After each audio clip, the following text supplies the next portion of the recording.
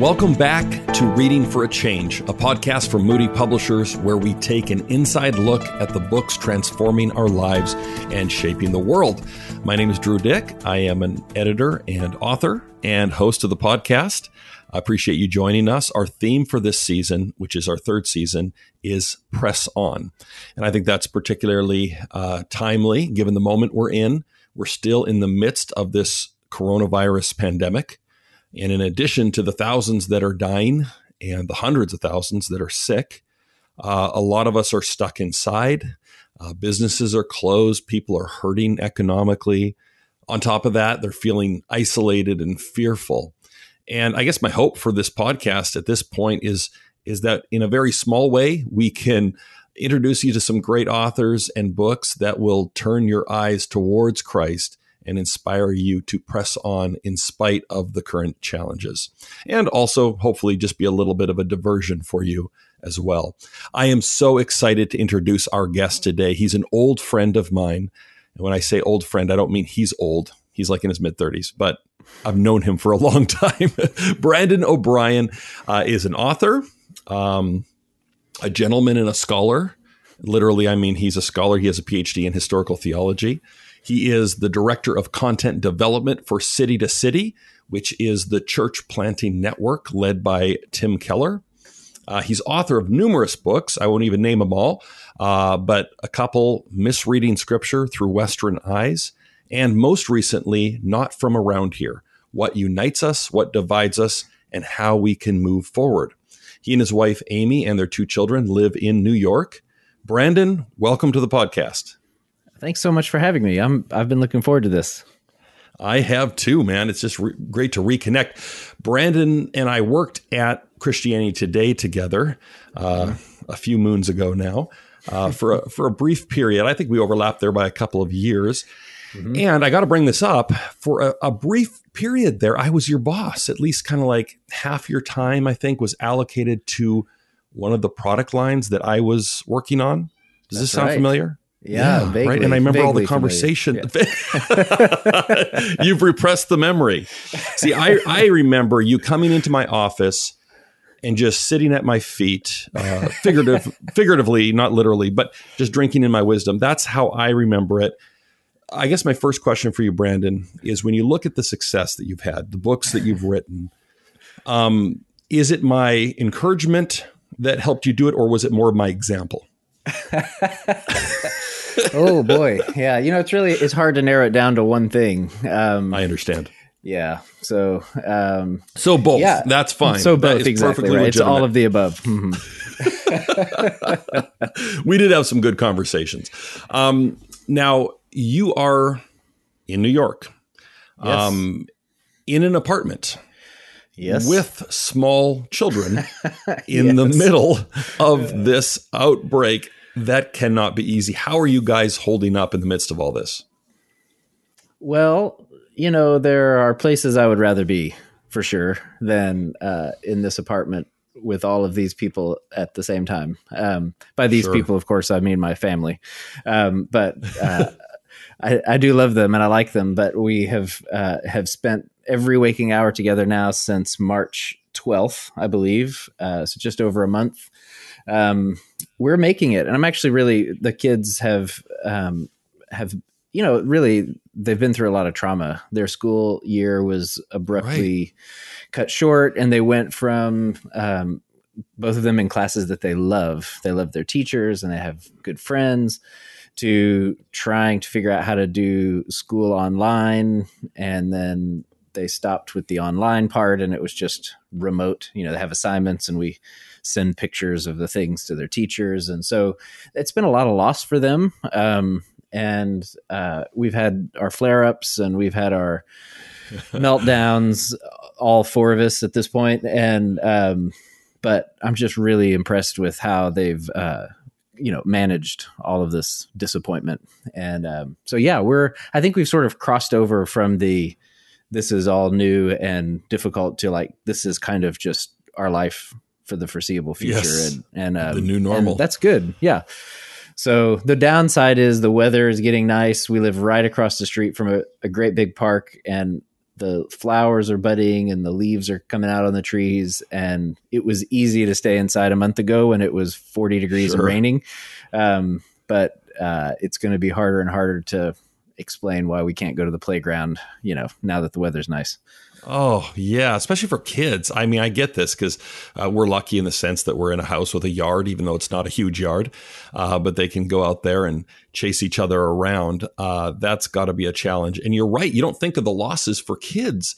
We had the same situation where we, had to pull the kids out of school and they're at home, which has been an adjustment. And initially with my oldest, Athen, he was trying to do everything online and he just couldn't get the hang of it. And it was like constantly calling us over to the computer. How do you type this? And so finally we went and got a physical packet for him to work through from his school, which has helped. But yeah, it's an adjustment for everyone.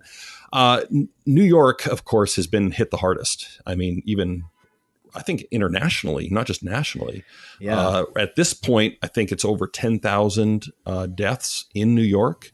My question for you, being right in the heart of the city, and I understand you're stuck inside, but what's the general mood there? And has there been anything that surprised you? Yeah. So, I mean, the mood is, it's somber. It's really kind of strange that none of our restaurants are open, and for a little while, restaurants were open, but only serving takeout. And I think maybe that's still technically allowed, but a lot of them can't exist that way. And so it's just, there's fewer and fewer places that are open. And so you see some foot traffic on the sidewalks. People get out for exercise, but it's just really quiet, which is a little eerie in a place like New York, for the especially sidewalks for to be New York. empty. Yes, exactly.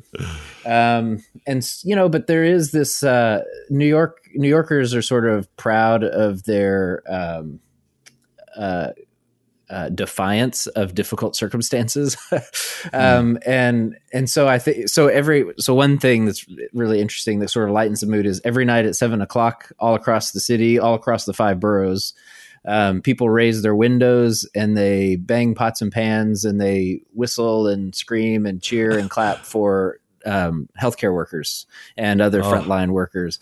And it's been sort of a slow build in our neighborhood. But now at 7:00, even if we forget it, you suddenly hear noise erupt outside. And, so people are at the windows and you're waving at neighbors. And there's a woman across the street who comes out on the sidewalk every evening with a cowbell and, gets us all started. She's like the master of ceremonies, I guess. And I love it. So I think it's somber and people are cautious. We're allowed to go outside, but one of the things that you have to remember is we live on the 3rd floor in an apartment building. And so it's very hard for us actually just to get outside and across the street without touching a bunch of things. So we can't just open the back door. Especially with kids, right? That touch everything on wherever they go. That's right. Yeah. So it's just, we try to go out early in the morning when a lot of people aren't out or that kind of thing.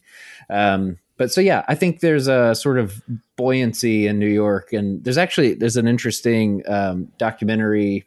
It's a PBS like multi-episode documentary, an older one. It's prior to 9/11 because the Twin Towers are in all the B-roll. But it tells a story of I think in the 1700s, there was a bombing on Wall Street outside some bank. And, but it was like a horse and buggy that pulled up with dynamite and, blew up on the sidewalk and killed a bunch of people. And but then the next morning, people had cleared the debris, repainted the building, and were open for business again. And I think that's kind of how New York rolls. Like there's terror threats, there's natural disasters, there's illness, but it's a resilient place. And as someone who's relatively new to the city, I'm finding that pretty inspiring, actually, that the city doesn't take things like this laying down. So everybody's being cautious. Yes. But there's a pretty deep well of courage and, just stubbornness about making it through, coming back. So, and I think one of the things that surprised me and may surprise other people is, New York is not a monolith. It's a lot of, if you've only visited the city, you've probably seen Midtown, Central Park, the Broadway Theater District and some of that area, maybe further south, the 9/11 Memorial and those things. But you've got 5 boroughs they have their own personalities, and every neighborhood is different. And what I'm finding interesting and sad is that the illness is hitting different parts of the city differently. So just today I spoke to a pastor who I work closely with, and they've just had the 10th death in their congregation related to coronavirus. And we've had a couple of illnesses in our church, but even within the same city, these events are impacting different people very differently. And that can be disorienting. And so just trying to kind of understand when somebody says, what's it like in New York? I think, well, it depends on where you live and what kind of job you have and your ethnicity and the density of your neighborhood. And, it's a difficult question to answer. But it is pretty revealing. Like it helps you see dynamics that have always been at play in the city that you could miss, but something like this reveals them, Yeah. And, so we're still processing for sure. And it probably will be for a while, but. That makes sense. Yeah. And New Yorkers do have that kind of national reputation as being tough. Right. Yeah. And this is testing it. And it is good to remember that, like you said, it's not a monolith. It's affecting different communities differently. And of course, New York is tremendously diverse. Yep. And stories like that, like a church losing 10 people, it's just unthinkable, not only because of the loss, but then you can't even have funerals. Right. I mean, it's just, that is just super, super tough. And so, I got to keep remembering to pray for pastors, church leaders at this time. Man. Yep. Their job just got a lot more difficult. That's right. It's all the normal things, but now you're doing, then plus a bunch of crisis related stuff, but even the normal things that you have to do, you can't do the way you've always done them. So it's like everybody's learning the job on the fly, while the needs have multiplied. And I don't envy them. I'm in a position to support pastors. This is one of those places where you take that kind of work pretty seriously because they need all the help they can get right now. Yep, exactly. There was no course in seminary about how to minister in the midst of a pandemic. No, at least that I can remember. There might be now. Yeah, there might be now. Oh my goodness. Well, hey, Brandon, as you know, because we've communicated about this, I love your latest book, Not From Around Here. Thank you. I appreciate that. It's a beautiful, insightful, interesting, at times hilarious book. And of course, one of the things it does is it looks at how, as a nation, and you've touched on this already, I think, just talking about New York, and this is true of the nation as well, that we're not monolithic, that we are divided geographically, culturally, and it seems like some of those divides have grown wider in recent years. So you're talking about that polarization. How do you feel this pandemic has affected that? And as we're talking, I can hear the ambulance in the background, and that's fine. Hey, it's New York. That's probably a 911 call because of COVID-19. Anyway, but do you see us becoming more divided because of this? Or do you see some glimmers of hope for unity? Yeah, it's interesting. I've seen both. That may sound like the coward's way out of that question, but no, that's legitimate. I've seen both in the sense that there are, I think there are parts of the country that have not yet been hit hard by the illness, right? That have taken precautions early, and either because it wasn't going to happen there anyway, or because they acted quickly and stopped it. They just haven't seen significant rates of illness or loss of life. And I expected fairly uniformly for those people or people in those contexts to kind of dismiss the severity of it. But I think the fact that we're connected by social media and, people move around and you've got friends and family in other places, I have seen more people than I expected, who live in fairly isolated or relatively safe places respond with a more awareness than I expected of the gravity of the situation. And so I have seen that. On the other hand, what I have seen is a sort of, in terms of division, is an increased sense of skepticism about news sources and who's reporting what and who's telling the truth and how do we know what we know. And I think that worries me, because I think you can say a lot about the way public discourse has sort of dropped off in America, right? And it's ugly and it's nasty and it's all those things. But I think the thing that's most frightening for me is that we don't share as a country a baseline for what's real information, what's a trustworthy source, right. What data are we all looking at to debate our various opinions? And I think something like this, on the one hand, knits us together because it's a shared trauma and that brings people together. But on the other hand, it further highlights how we get our news in different places. We listen to different pundits. We trust different outlets.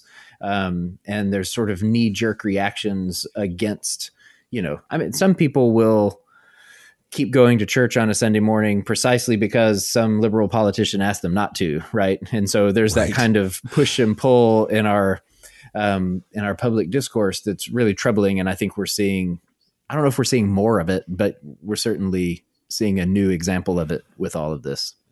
Yes, I can tell you just anecdotally, I've been sent some pretty strange videos about some far-flung conspiracy theories related to this whole pandemic. Anyway, so and you go, and then there's like those same people are incredibly skeptical of I think what most people would consider mainstream outlets, and yet will go in for these conspiracy theories. And so that's always a little disconcerting, especially when it comes from Christians. You're like, man, come on. Exactly. Well, and I think it becomes, it's easy for that to stop being just a question of media and information and et cetera to, there were times when our kids were already out of school for 2 weeks and the people that I knew in other parts of the country were saying, this is a hoax. There's, it's fake news. There's no illness or whatever. I think, no, we already know people in the hospital. So like it becomes, it's not just harder to be skeptical in New York. It's harder to be skeptical, right? When you're seeing it up close, but also it's hard not to take it personally or to feel defensive and say, look, I'm not trying to defend that news outlet. I'm just telling you, because we have church members in the hospital, that this is not a hoax. And when you say that it is, that's hurtful for those who are suffering, et cetera, and so it moves beyond just like unhelpful political discourse down into like deep interpersonal, hurt and disagreement and that kind of stuff. And that cuts across, within Christian circles, there are people on sort of both ends of the political spectrum and, really on the whole any spectrum you can think of. But that means that these kinds of hurts and divisions are not just happening like out there in the world, they're happening within our Christian community. And I think that that's a wound that could last a while after, when this runs its course and whatever's next. There will be those who still think that it's a hoax and those who have lost dozens of church members, and how those people, move forward together as brothers and sisters in Christ would be interesting to see. Yes, exactly. And we have a presidential election coming up in the fall, which I'm sure will bring us all together and heal the divide. Well, hey, I want you to explain a little more to listeners about your book. You have kind of a bipolar existence in the sense that you grew up. That's probably the wrong way to put it. I'm going to get an angry email. Yeah. What I mean by that is that you grew up in rural Arkansas. You're now a city slicker. I'm wondering if you can, tell us a little bit about why you wrote Not From Around Here, and then talk a little bit about the biggest adjustment from, moving from someone that had a background in a rural context to living in the big city.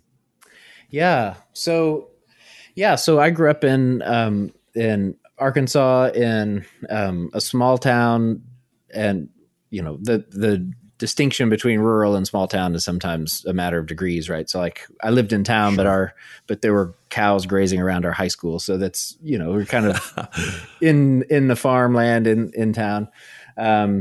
my grandparents live in rural Louisiana, and I spent my summers there, in what, even compared to my small town existence, felt like a very rural sort of experience. And then we met in Chicagoland, where my family lived for about 8 years.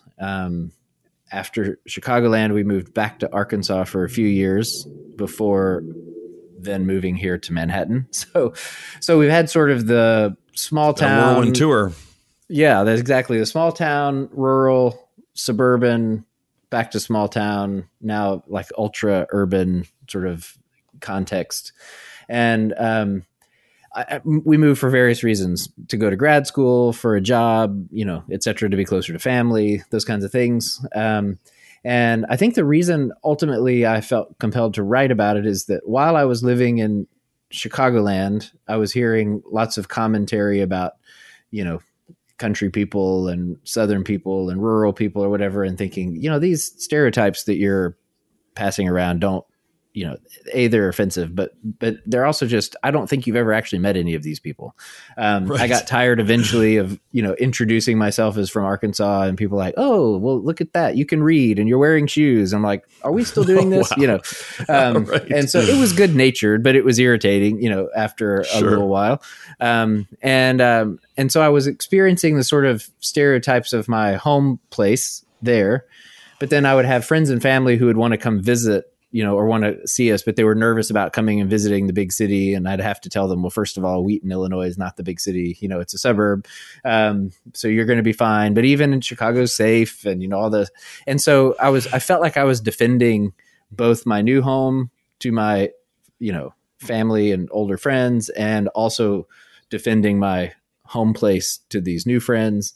And then, when we moved back to Arkansas, we were there during the last presidential election where the so much of the sort of urban rural antagonism sort of came up again. It sort of had come up with the previous elections, but it came up again with the Trump election. And so I finally just thought, there are books out there that explain the rural existence from a certain point of view. So there's the, Hillbilly Elegy that talks about a very particular kind of poor white rural experience.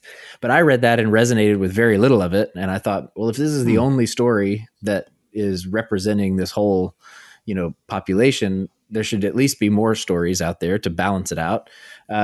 But more than that, I didn't just want to defend one part of the country or one way of living. I had lived in, kind of all the types of places, right? Rural, suburban, urban, small town. I liked them all for different reasons. And I loved and admired people who lived in all those places. And I felt like they didn't understand each other. And if they did, that they would also love and respect each other. And so I didn't want to make an apology for any particular place. I wanted to just try to help people that I know from different parts of the country look at each other again for the first time, right? To kind of like look at each other and say, oh, I see you in a way I didn't see you before. And specifically because I felt like this urban rural antagonism, I had heard it enough in churches, not just like rural people disliking urban secular people, but disliking liberal Christians or who they perceived as liberal Christians just because they were in a city, or, redneck Christians, the way they're described in the city, as if there's something fundamentally wrong with them, not because of their beliefs, but because of where they live. And that actually like weighed more in somebody's accounting than their shared identity as Christians. Right.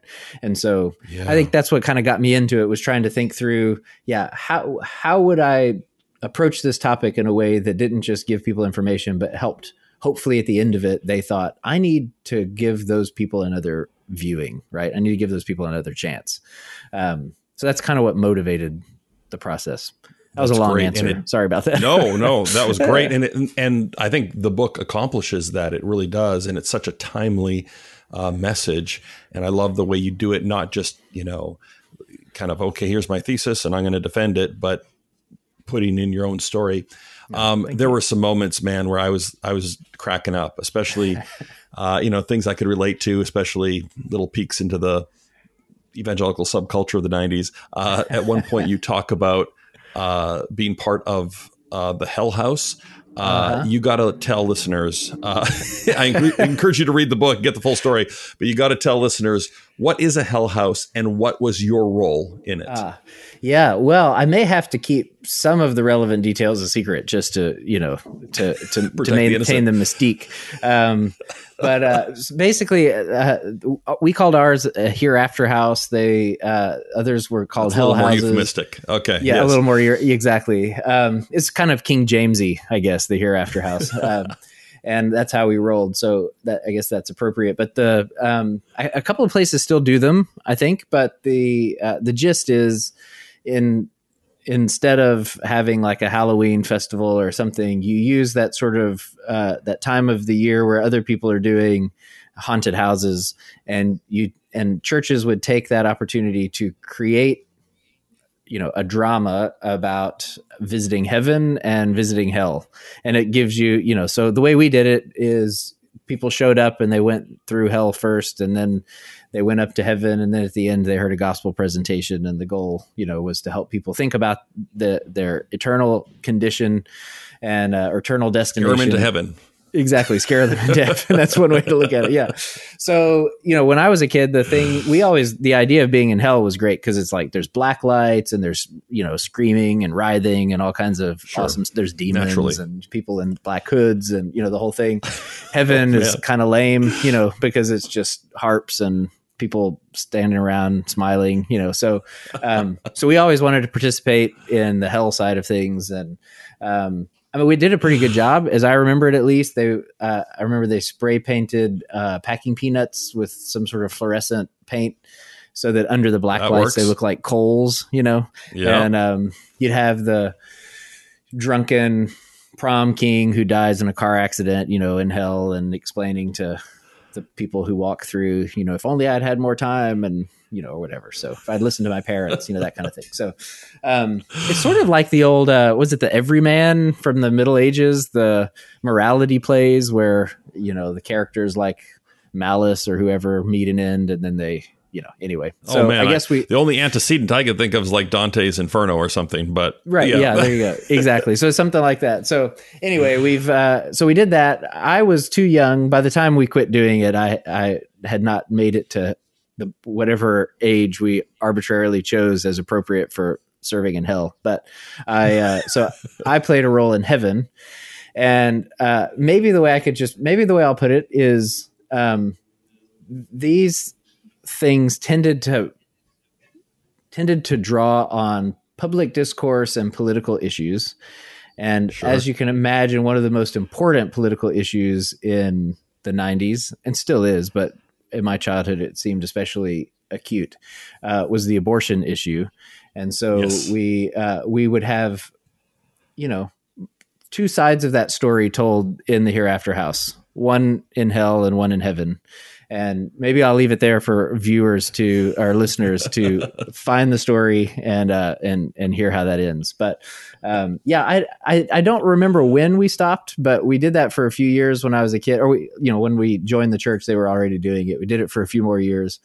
And after that, it became a little more benign, like we do the Harvest Festival or something like that, instead of the Hereafter House. But that was a staple throughout the region I was in, at least for most of my childhood, was those kinds of experiences. And I realized that this was weird. This is, kind of to the regional thing. I didn't realize this was an unusual experience until I moved to Wheaton and told friends at a party once about this experience and about my acting debut in heaven. And I just shocked everybody at the Chili Fest, with news of this tale. And so, so that was one of those things. You don't know what's unique about the place you grew up in until you leave it or until you interact with somebody from somewhere else. And that was definitely true for me, that I just thought I had the most normal childhood in the world until I learned that in fact I didn't. So isn't that true? It's what you're used to. And I can tell you, I grew up in Canada and we had, I don't know if we called them hell houses, but that sort of thing. Our church didn't do them, not because I don't think we objected to that sort of evangelistic methodology, but we just maybe didn't have the resources. Right. So I can tell you, they even in Canada, they had those, at least when I was growing up. One of the lines that really just stopped me dead in my tracks when I was reading your book is this. You wrote, Christians across America are divided by regional values rather than being united by Christian values. Ouch. I mean, yeah. Can you explain that a little more, what you mean by that? Yeah. So I'm going to go, this will sound like I'm going off track for a minute, and if I don't bring it back, just... I'll reel you back in. Reel me back in. But I think, one thing that I don't make terribly explicit in the book on purpose is that partly what I'm getting at, and we've already touched on this in this conversation, so I'm going to mention it again, is that partly what we're talking about is epistemology. So like how you know what you know, or yes. how you determine that the things around you are real and true, right? And so we talked about that in terms of something like the coronavirus, where people who don't have any direct experience and are just watching the news might become suspicious about whether or not it's as big a deal as the news, the media is making it out to be, because they look around and they say, well, I don't see any evidence that this is true. And so nobody calls that epistemology, but that's what's happening, right? Is they're deciding what's true based on the world around them. And right. And it's usually invisible to us, our epistemology, right? It's just sort of... That's exactly right. Yeah. Thing. Yeah. Philosophers and some theologians are the only people who ever like sit down and think about it. Right. But everybody has a set of filters that they use to determine what's true and to articulate their conclusions. Why do I think this instead of that? And one of the things I'm assuming in the book is that where we grow up and where we have our formative experiences are actually of more influence than we realize when it comes to our Christian faith. And so I think most people would deny that claim that their regional values are more important than their Christian values, right? But what I would say is that actually a lot of people hold values that they think are Christian values, and really they're just regional values. Yes. But you've sort of baptized them because of the culture that you're in. It's hard to separate out which of them comes to us from our sort of cultural location and which of them comes to us from the Bible. And so I think what we see in these sort of urban-rural antagonisms is that we're seeing come to the surface a lot of regional values, a lot of that people view as Christian values. And then that's why they get angry with other Christians, right? You're a bad Christian because you think such and such. And I think, no, they're a rural Christian. That's why they think such and such. And you're an urban Christian. That's why you think this way. And once you become aware that is such a big factor in how you filter the world, right? And even your own faith, then you are in a better position to learn from other people, right? And so I think, so I guess what I'm trying to kind of get at is to help people recognize that where you grow up and the people that you're around and the values of the place that you grew up in shape you really unconsciously and deeply. And that it's disagreements at that level, which are so unconscious, that often result in division between us. And so the goal in the book is to try to bubble that stuff up to the surface, right? And so I'm telling my stories, but I'm trying to use them as a way to get you thinking about your story and the things that shaped you and the things that you take for granted, so that you can do a similar kind of self-reflection and try to decide, do I think this because I'm a Christian, or do I think this because I grew up in a certain place, or whatever. So I don't know if I ever made it back around to the question. You did. And that is such a noble cause, because I mean, it grieves me, honestly, especially when you see it online, Christians going after each other over political things. And sometimes there's a place for that, right? To debate. But I'm talking about like kind of nasty, mean-spirited attacks. Right. And I'm kind of going, you guys are both believers. You could both say the Nicene Creed and mean every word. I mean, there's so much more in common here. That's right. And yet often we divide over the silliest things. So my last question for you on this topic is, what can we do to kind of at least tamp down the mutual suspicion and at least make a little bit of progress towards demonstrating love for people on the other side of the cultural aisle? Yeah, great question. I think one thing is I think that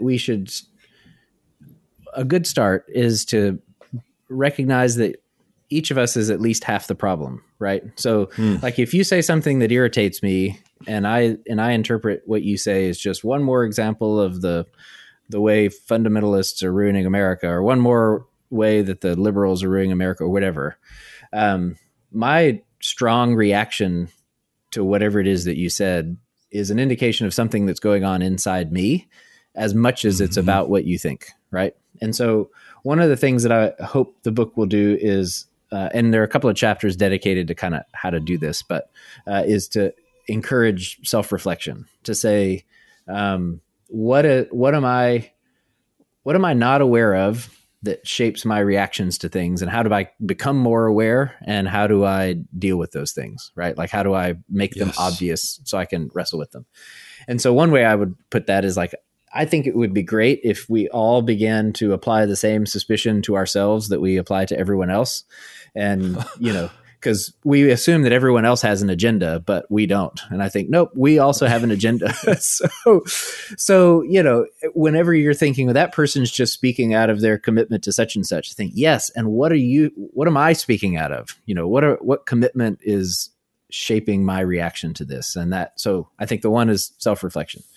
Yes. I think the other is just, we have to figure out how to have meaningful relationships with people who are different from us and who we disagree with about things. And I mean primarily believers, right? So starting with Christians, whether that's a meaningful relationship across an ethnic line, across a socioeconomic line, across a political divide, or some other social category, right? That like just actually, it's easy to dislike a group of people, and it's much harder to dislike an individual person.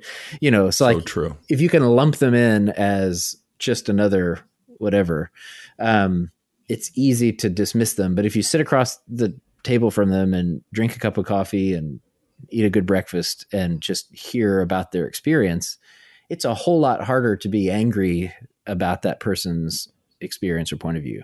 And I think that the way our culture works is that actually everything in culture in our broader society is divided to kind of keep us apart, so we go to coffee shops or restaurants based on our taste, and we have housing based on our class and our income, and we have jobs based on our expertise. And, so we're always sort of siloing ourselves out. It actually takes a lot of effort to interact with people who are not like you. Right. But I think that if the church isn't motivated to do that in the name of Christian unity, I don't know who is, right? I mean, like that, really, we should be leading the way in that sort of dialogue together. And I think that, so I think the self-reflection is one, kind of dealing with your own heart. And then the second is actively pursuing people who think differently and seeing what you can learn about where they're coming from and what difference that might make in their point of view. So true. Yep. And you're right. The church needs to do it, because it ain't going to happen if the church doesn't do it, because we've got the resources, we've got the command in Scripture. Yep, that's right. To be one, right? And so we've got to lead the way. If you've been enjoying this conversation, I just want to encourage you to head over to moodypublishers.com and grab a copy of Brandon's excellent book right now. It's 40% off. That's a great deal. I don't know what that puts it at. It's under $10. Again, the title is Not From Around Here: What Unites Us, What Divides Us, and How We Can Move Forward. Again, head over to moodypublishers.com and you'll receive a 40% discount on Brandon's book today. Brandon, we have a little segment in the show this season called The Writing Life. And I want to ask you a question about your process specifically with this book. Your previous books have been on certain topics. You wrote a book about small churches. You've written about interpreting scripture. You've had books that are more scholarly, but this one's different. It is, the way I describe it, it is memoirish, but maybe not a memoir per se, but certainly it's autobiographical. You're writing about your life. So my question was, what is that experience like? How does it differ from the other kinds of writings that you've done? Yeah, that's a great question. The very short answer is this was a lot harder for me. Sure. It was a lot more fun in the sense that I think this is the kind of book I prefer to read, a sort of creative nonfiction rather than a straight nonfiction, but I never really had the courage to go for it. With other books, it's a lot easier to say, okay, I've got 5,000 words. I need an intro and a conclusion, and I've got to answer this question. And that it limits down, that makes certain choices for you, the format does. I felt like with this, there was really no real guardrails other than like help people understand this thing, right? And tell your story. And so I actually for a year, maybe more, year and a half, I made an effort to get up every morning and write for half an hour. And I did everything in longhand and literally just sort of worked through life experiences and memories that might possibly apply to what we're talking about. Right. Like I just tried to just get them out.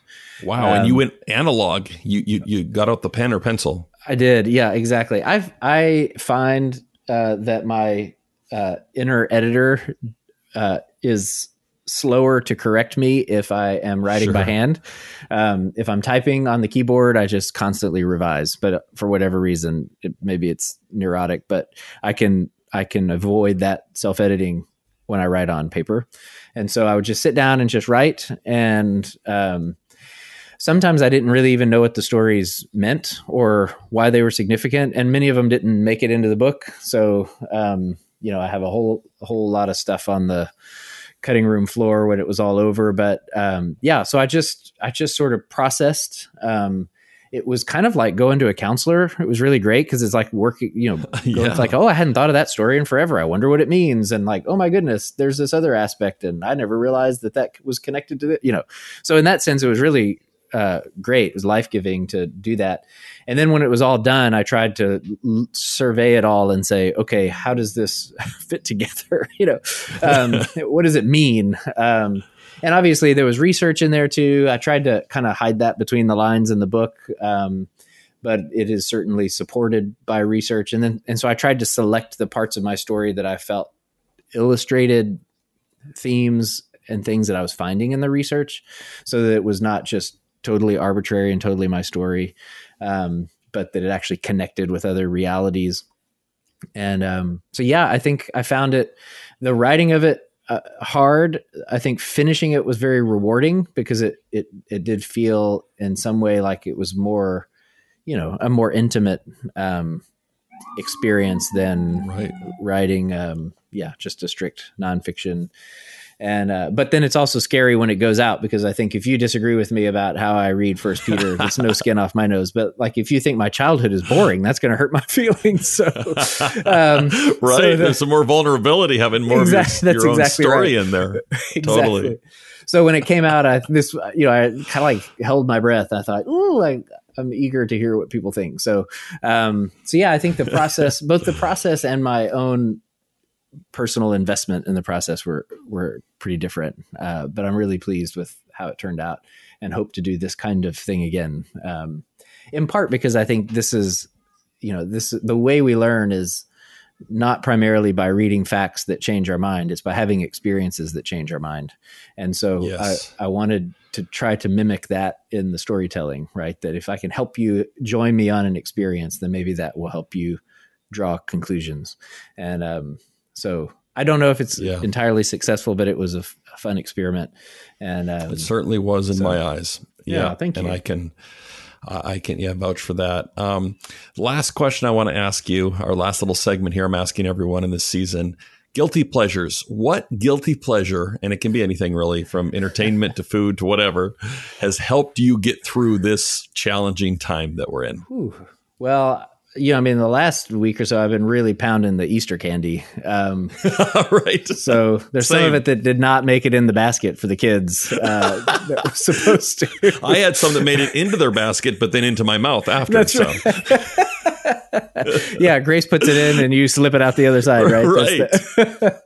Kids are like, where did the bunny go? That's funny. Yeah. So besides trying not to overeat, but failing sometimes, as I'm talking to someone who wrote the book on self-control, right? That's right. I was just about to make a plug for my book. Man, you beat me to it. That's what I'm here for. Yeah. We've been going through some old, series on Netflix, the old comedy series that, when our oldest was born, a friend of ours said, you need comedy. You need to laugh because the days and nights run together and you're tired all the time and all that. And you just need to take breaks and laugh. And I thought, this feels like that. We're tired all the time. I couldn't tell you what day of the week it is. It doesn't really matter because tomorrow is going to be very similar. And, and so we just need comedy. So we've gone back to some old series. I don't know if you've ever seen the show Community, but we're working our way through that right now. Yes, hilarious. And it is as good as I remembered. It's probably been 8 or 9 years since we watched it. And so that's the guilty pleasure. We're using those good old comedy shows as a palate cleanser at the end of the day. So that's awesome. That's good advice. We do need comedy in this time. That's awesome. Hey, I want to also tell our listeners to subscribe to your newsletter. Oh yeah, thanks. I subscribe to your newsletter. I don't know if you sit there and see the opens and see me reading it every week. I always look for your name. Every second week. But it's great. It really is. You put so much thought into it. It's timely. It's an email newsletter that explores how our cultural assumptions shape our faith. So I want to encourage everyone to sign up for that. You just go to Brandon's website, which is BrandonJObrien.com, BrandonJObrien.com. And I think if you hunt around, I don't know if there's a pop-up ad that encourages you to sign up, but do that and it will enrich you, I promise. And it's free, right? So, absolutely. Hey, yep. That's a good deal. Brandon, thank you so much for joining us. It's been a pleasure to catch up and talk to you about this important topic and your book. Stay safe in New York. Thank you. Yes. Stay in your apartment. And I hope you keep your sanity as you ride out these long days. Again, I want to encourage people to head over to moodypublishers.com, pick up Brandon's book, Not From Around Here. And if you would be so kind to leave a rating or a review on for this podcast on Apple or Google Podcasts or however you get your podcasts. That would be much appreciated. I want to leave you this thought. The other night, my wife, Grace, was teaching our kids, encouraging them to memorize a verse of Scripture. And it was 2 Timothy 1:7. And this is how it reads, "For God has not given us a spirit of fear, but of power and of love and of a sound mind." And as she was teaching them that, and it was kind of cute because they're kind of acting it out, like flexing their muscles for power and, making a heart shape for love. I thought, you know what? That's a good verse for me too. I think that's a good verse for all of us. And we all need to be reminded of that right now when we look at the news, as we see what's happening in the world, as we look at our bank account or our 401k and think about the uncertainty of the future. It can be pretty scary. But those are the wrong things to look at because ultimately our security isn't reliant upon those things. It's anchored by God. And that verse reminds us that He has not given us a spirit of fear. So I want to encourage you to dwell upon that, to press on. I'll leave you with those words. Thank you for joining us. Stay safe, stay encouraged, and until next time, keep reading.